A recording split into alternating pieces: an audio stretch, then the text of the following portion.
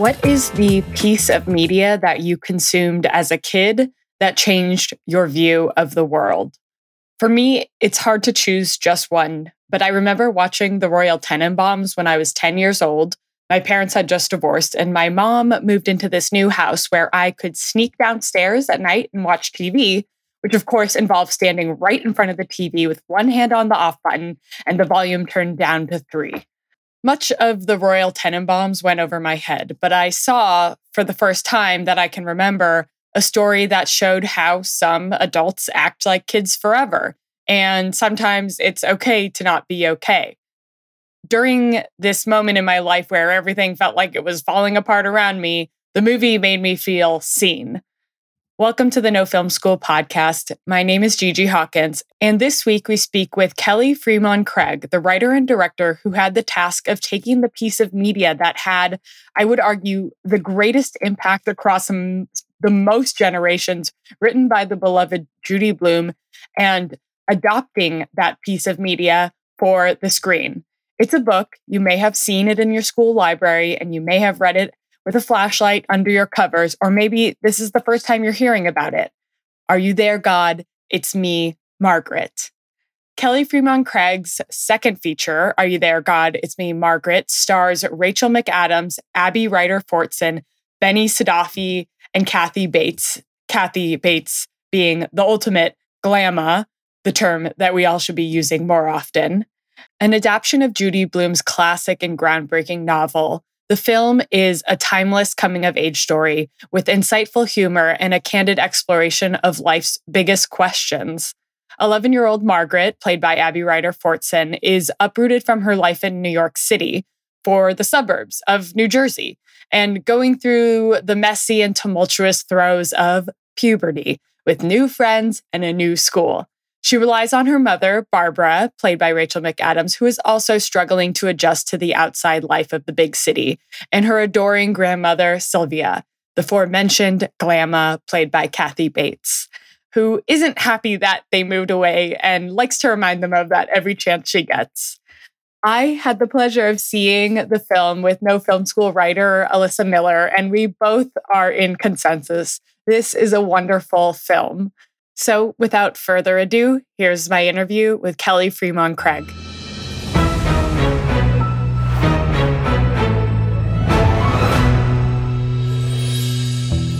Are you there, God?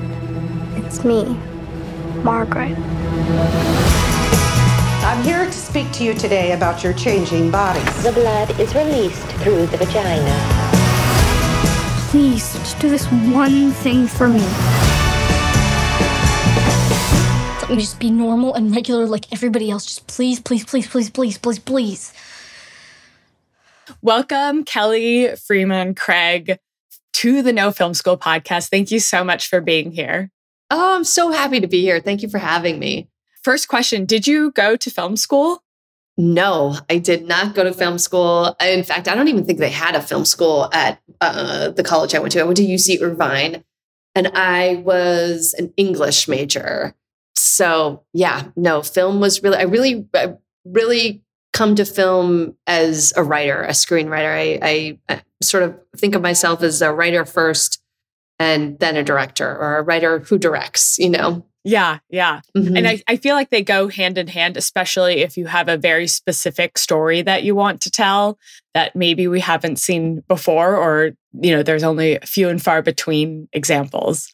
Yeah, I mean, the way I experience it is they feel like two halves of a whole for me. You know what I mean? They very much go together. Well, I felt like something else came together for me watching this film. I was reading in the Times this morning that you described filming the movie was like some sort of release around shame and embarrassment. Yes. And I felt that also as a viewer. And I felt relief at the same time that this movie is out there for girls now and people moving forward, because it speaks to this like very scary and isolating experience. But I also felt relief for my younger self, which was a strange experience. But I was like, it felt there was like some closure. So I'm curious, When you first were like, this project is happening, how did you approach bringing a story to the screen that you knew so many girls and women and people would be coming to at all stages of their life? It's a lot of pressure. Yeah, it is. It is totally a lot of pressure. And I'm also such a big Judy Blume fan, and I know how people feel about her and this book. So I felt really just like such a big responsibility to her and to the material and to do right by her. So in the beginning, honestly, I felt such a crushing pressure not to screw it up, So there was really a period of having to release that and find ways to release it and sort of just get all the people in my head out of my head, because I really think the worst place to create from is that place of self-consciousness when you're imagining yourself being watched. You know what I mean? You cannot write from that place. Every time I do, I feel like I type one word, and then I delete it. It's almost like I have like such a complicated relationship with social media. Like I have raging social media anxiety. And I feel like that's part of why everything I type, I'm like, because I just imagine everybody, I don't know, so there's something about that I just think is antithetical to the creative process. I think you have to clear everyone out of the room and just let it be you and the work, and that I find is a process and sometimes takes a second to just sort of like get over the jitters. Do you have any tools or sort of like habits that you do at the beginning of either writing or as you're sort of like, sometimes I feel like it takes weeks to get into that creative flow, unlearning a bunch of stuff, but how were you able to create that space? I do too. I find that it takes me a while to get into that groove. Like I'm always waiting for that moment when I've stopped like pushing the rock up the hill and it starts to go down the other way and then I'm chasing it. And there's always that moment in a creative project when I get there.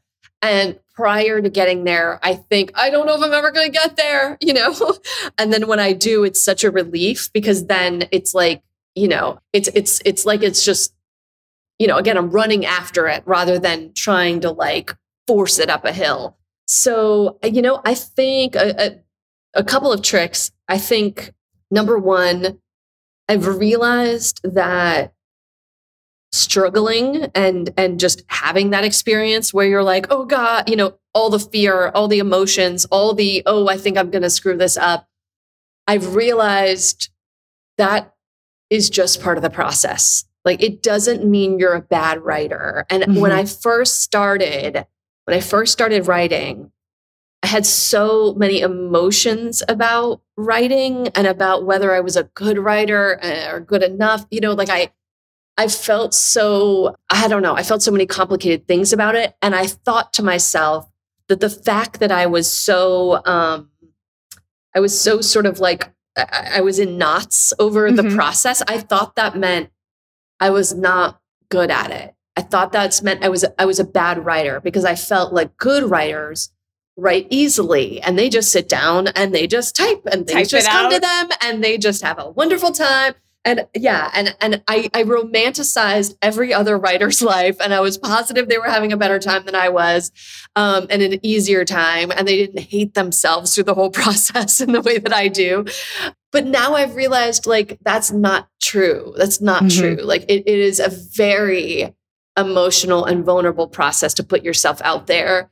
And that's okay. It doesn't mean you suck. It means you care. And it's good to care, And that's actually one wonderful thing that Jim Brooks taught me. Like, in moments where I would be struggling, he would say, this is righteous. This is a righteous thing to struggle over. And I loved that he said that because what I take it to mean is it's hard. It is hard. And it's okay that it's hard because some things are hard to do, like it's not you, it's this process is hard. So wrapping my arms around that and accepting it has honestly been a big help. it's very refreshing to hear that even somebody as accomplished as you still can feel that, because because that as emerging writers, we often just stop before we let ourselves go to get to the point where the boulder is rolling down the hill. Yes. And it takes even longer when you're starting out to get there, but sitting in that discomfort is so important. It's also sounds a lot like puberty, the whole process. Maybe that's why I gravitate towards puberty. I'm like, because I feel it all the time. Yeah. But you also treat it. What I loved about this film in particular was the tone of it and how you treated it with such respect, in the way that it sounds like Jim Brooks was like respecting the process of writing. And I want to talk about how you were able to create the tone of the film, which is sharp and witty and entertaining and moving. And I'm a woman in my 30s, and I was like engaged at that. But I'm like, this is something that also a 13-year-old and even younger can watch. So what was the process of finding the balance to reach such a span of an audience? Well, first of all, I feel like, so much of it is a credit to Judy Blume. The fact that she wrote this story that is so lasting and so timeless. And I think she told the truth. She told it in a very specific way. She included all the embarrassing details, which I think is a big deal. I think to just say the things we don't say out loud, So a lot of it is, working with incredibly great source material. But, I also, I don't know, in a lot of ways, I guess I'm trying to do that. I'm trying to do what the people that I admire do, which is to really render the truth of an experience, really like try to capture it as honestly as humanly possible. So, those are the writers that I admire, the writers and directors that I admire the most. Yeah, that respect for the story also feels, again, like a respect and an acknowledgement for like everyone's individual experiences, because maybe we had a Nancy first period, like a Nancy Wheeler moment. Yes. But we really wanted a, different experience that I'm not going to spoil what happened. And like, I actually found myself crying during that latter experience, because I was like, I had a Nancy Wheeler and I felt super alone and scared and isolated and ashamed. And I was like, I'm so, again, like giving my sixth grade self a big hug through watching it. And again, it was just like so cathartic. So thank you. Yeah. No, totally. I do think we all, have such individual experiences around this period of our life, and so many different complicated feelings about how, when it comes to how we feel about it, or how it was treated by the adults in our life, and I love that. I feel like Judy Blume has done such a wonderful job of like capturing the full scope of that. Yeah. You also brought it to screen in such a powerful way through your casting of characters. Like you cast children and adults and teens and preteens and adults. Talk to me a little bit about casting kids and preteens and casting for their chemistry, because the chemistry across the board is so great. So when I work with actors, and especially kid actors, I love to have them improvise. So a lot of it is that it's, and I do it in the auditions and I do it on set constantly. I get the lines, but then I have them play. And very often I say, okay, that's your monologue, but now you can't say any of those words and just tell a story, And what I'm looking for are just those little sort of messy, real gems. You know what I mean? Like I also think I think the way people talk is messy and stuttery, and they talk over each other. And that makes me feel like, oh, I'm seeing something real, you know? And I also think wonderful little nuanced things come out of everybody just having to be alive and present in the scene because they don't know what the person opposite them is going to say or do. So it just requires everybody to really be there, to really be in their body and be in their character. So it's a lot of that. It's a lot of that. And I mean, there are things, for instance, in the movie when the girls look at the anatomy book and the drawing of the penis, I basically opened the book and set the camera up and said, just react, just say whatever you think when you see this picture. So there was that, just letting them unfold and be kids. Oh no, that was it. I mean, what you see them say is what they really said when they saw that picture for the first time. I love that scene. Yeah. That's so great. So there's obviously this like group chemistry that happens when you're filming like the 4 girls, for example, the club. But what about when you were working with Abby Ryder Fortson, who plays Margaret? She brings this, she is so compelling to watch. And I think it may be, tell me if this is true, like sometimes just setting it up and letting her do her thing. But talk to me about the difference of, you know, letting her do her thing, but also when you needed to direct her towards a very specific story moment, if that makes sense. Yeah. And I will say, like, even when I'm encouraging them to improvise, I'm not just like leaving them out there to dry, you know, I'm throwing them ideas, you know what I mean? So they have something to play, or they may pitch an idea, you know what I mean? We're all sort of, you know, I love creating an atmosphere on set where everybody feels safe to try even their wildest ideas or bad ideas. And I say, I'm going to throw every idea out there. Some of them are going to be terrible. That's okay. Like, let's all have the freedom to, you know, to play and to create. Yeah. You know what I mean? I think that's what I want to be given, that freedom, you know? So I think that's a big deal. But with Abby, there were a ton of conversations because she is such an interior character. You know, very often she's not saying anything, but she's thinking and feeling a lot of things, you know? And so all of it had to come through her eyes. And that's a big part of why we cast her, because in that first audition, she was able to convey so much and such a depth and a vulnerability and so many different emotions through her expressions that it just knocked me over. And so very often it would just be a conversation about what she's feeling. And then she would do that, you know, which is such a credit to her because, you know, she's so young, but was able to have these very complicated, sometimes emotional conversations and get it. I think it's also a credit to both her parents are actors. And so I think she's used to working that way and speaking in that language. So I think that probably had a part to play in it. I mean, her performance is just fantastic, and she's good. She's so good. I'm so impressed by her. Yeah, I bet. Were you just proud all the time of like everyone? I really was. Yeah, I really did feel like just like a proud mom and impressed. You know, beyond proud, just impressed. And yeah.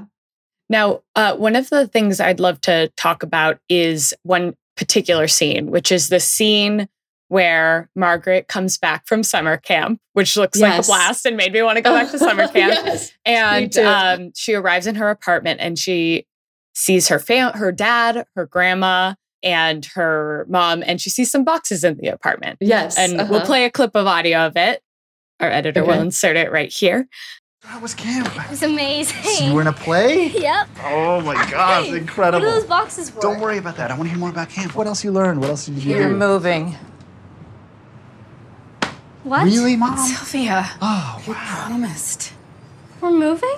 Look, She saw the boxes. She was putting it together. I don't think she was. We're moving? Okay, Just, look, we wanted you to settle in before we sprung the news, but your dad got his promotion. yeah. Isn't that great? And we found this great house. Oh, the best Where? house, the best house. Well, that's the thing. We got really lucky. New Jersey. Ah. New Jersey? I'm sorry. Oh. So talk to me about setting up and executing and blocking this scene where Yes. it's the biggest turn, the first big turn for Margaret. Well, first of all, this was a scene that I wrote and rewrote many times because it is the sort of the first big moment that ushers in the whole movie, the whole story of the movie. So getting it right and getting the pacing of it right was something that I worked at and went back to try to mold. And then when it came to blocking it, so what I do is I go to the location prior, and where I'm the only person there, and I stand in every actor's place, and I'm every actor, and I think about where they are and what they want to do, and I stand there and I think, where do I want to go? Like, what do I want to do? Do I want to sit? Do I want to stand? Do I want to get out of here? So it's a very like feeling based everything, and I block it that way, and then I think, where am I going to put the camera? And stuff like that. And then once I have that down, I brought the actors to the space, and I said, okay, here's how it's going to be blocked. But I also say, here's what I feel instinctively I want to do when I stand in your place. Does that feel like what you want to do? Because I think, because they're the actor, I want them to feel like this is naturally where I want to go or what I want to do in this moment. So I'm very much like a specific question about that moment with the actors. Are you standing like, for example, Kathy Bates is standing back and she's withholding information from Margaret. Yes. The fact that they're moving to New Jersey. So do you turn to Kathy and say, like, standing in where she would be and say, like, I feel like she'd be like this, standing like this, and say the line like this without like feeding their lines? Are you getting that into the weeds? Yeah. I mean, I'm like, for instance, in that instance, I said to Kathy, they've just been dragging this heavy trunk up the stairs, so she's hot. So my thought was, she goes over here and she grabs something to fan herself. You know what I mean? Mm-hmm. And then all of a sudden, she's overhearing what's happening, and she has a lot of feelings about what's happening, and she's held her tongue this whole time, but now it's getting harder, and she just can't help it. She has to blurt it out. And I knew that I wanted her to blurt it out right as Rachel was coming back into the room, so that she could sort of like stop short and be right next to her, to be like, excuse me? Yeah. So timing exactly when Barb comes out, so getting like the choreography of it was, was part of it, was part of that process. And then there's this shot in particular that happens towards the end of the scene. And it's where we have Dad and Mom in the foreground and Margaret in the middle of them. And she's sort of like flanked, and they are big human adults, and she's this little person being like, we're moving. Like, what does this mean? My life is upside down. And so was that something that you knew you wanted to end on from like a frame perspective, or was that more of like an organic, the blocking led to that moment? Because that was like a particular shot that really stuck out to me. Yeah. I liked her. I liked feeling her flanked by their bodies. And I liked actually that there's like a moment where Benny sort of like leans in and he almost like obscures her. And I like the messiness of it. Yeah. I like how small she is, and I like how she sort of like almost disappears in the frame. And I in general like that kind of, that fly on the wall style of shooting, where you feel like you're eavesdropping, and you don't always get the full picture. When you're eavesdropping, you're like, you almost miss a word, or you know what I mean? that sort of feeling. Yeah. Oh, I love that as a way that you describe the style, because, we do get into Margaret's head, but obviously we can hear her. But like sometimes it does feel like we are a fly on the wall, and there's almost like this protected voyeurism where we're letting her have her time to explore these things and we're with her, but we're not like intruding on her or. Yeah. And that was especially when delving into the more intimate moments, like that was that was important, figuring out how to shoot those things. And very often it was so interesting because even just shooting Margaret from behind when she tries on the bra for the first time, even going like 1 inch lower down her back felt like, whoop, nope, too much, like let's get real close. It was so, but you could feel it. You could feel every time where it was like, oh, too much, and wanting to just always make it feel intimate without feeling like it crossed some line or something, Absolutely. Now, this is your second feature, which again, I'm like, can't believe you haven't made 10. It's so like, so just complete and full in a movie. What learnings did you take from your first feature, The Edge of 17, into this second feature?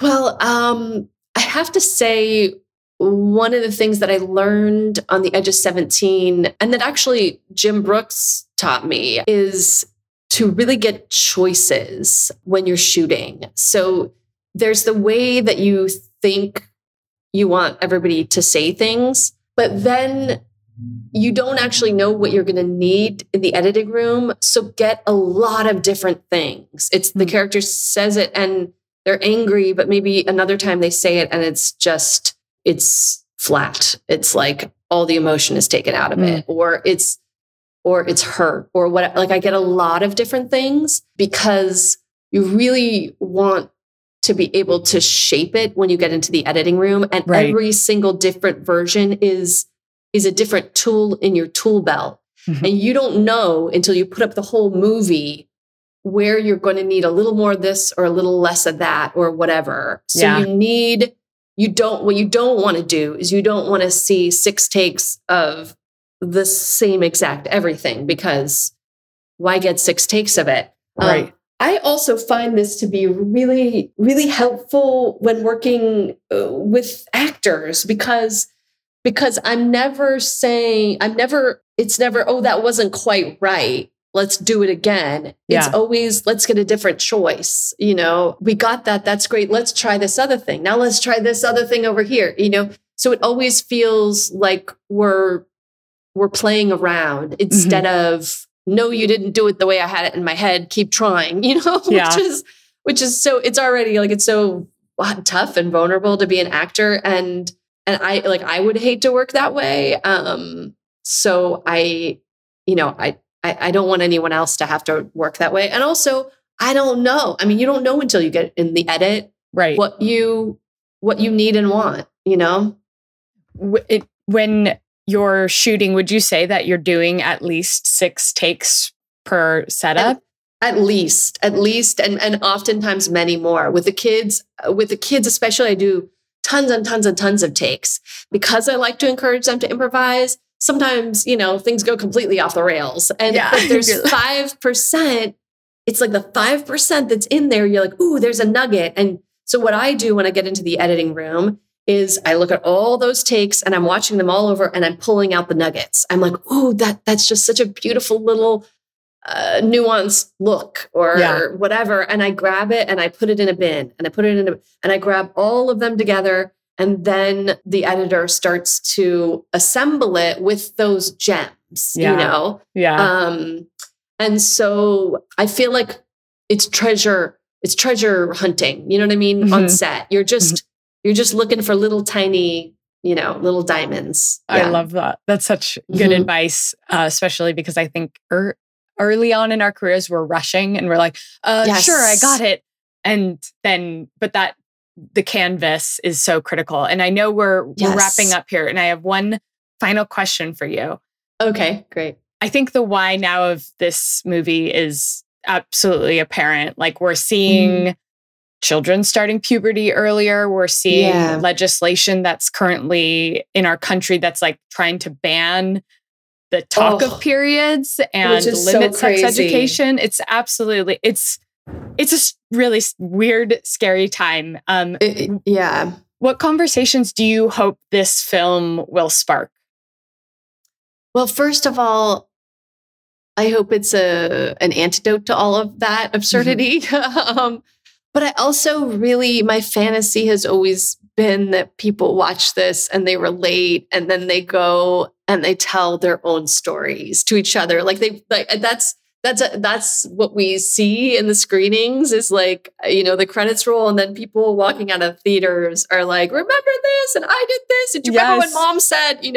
So there's this like bonding experience that happens after. And there's also, I don't know, there's something to me about when I'm talking about those experiences that it releases an embarrassment around it that I think is really, it normalizes it. And it's also connecting, it's also bonding the experience. So that's my fantasy. So that actually happened after the screening. I went into the bathroom and there were two women talking in different stalls, sharing their experiences. So yes. It is done. Well, thank you so much, Kelly, Fremon, Craig, for joining us and for making this film. It was so wonderful. Thank you for the great questions too. So good to talk to you. You as well. Yeah.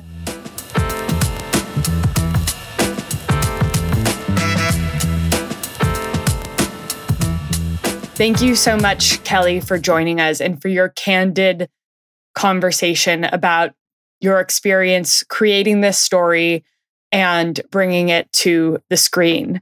I love being able to break down the blocking of the scene and also learn about how Kelly brings connection to talent and actors. I think this is so critical, especially as emerging filmmakers. I think we often find ourselves working with non-actors or child actors who have less experience.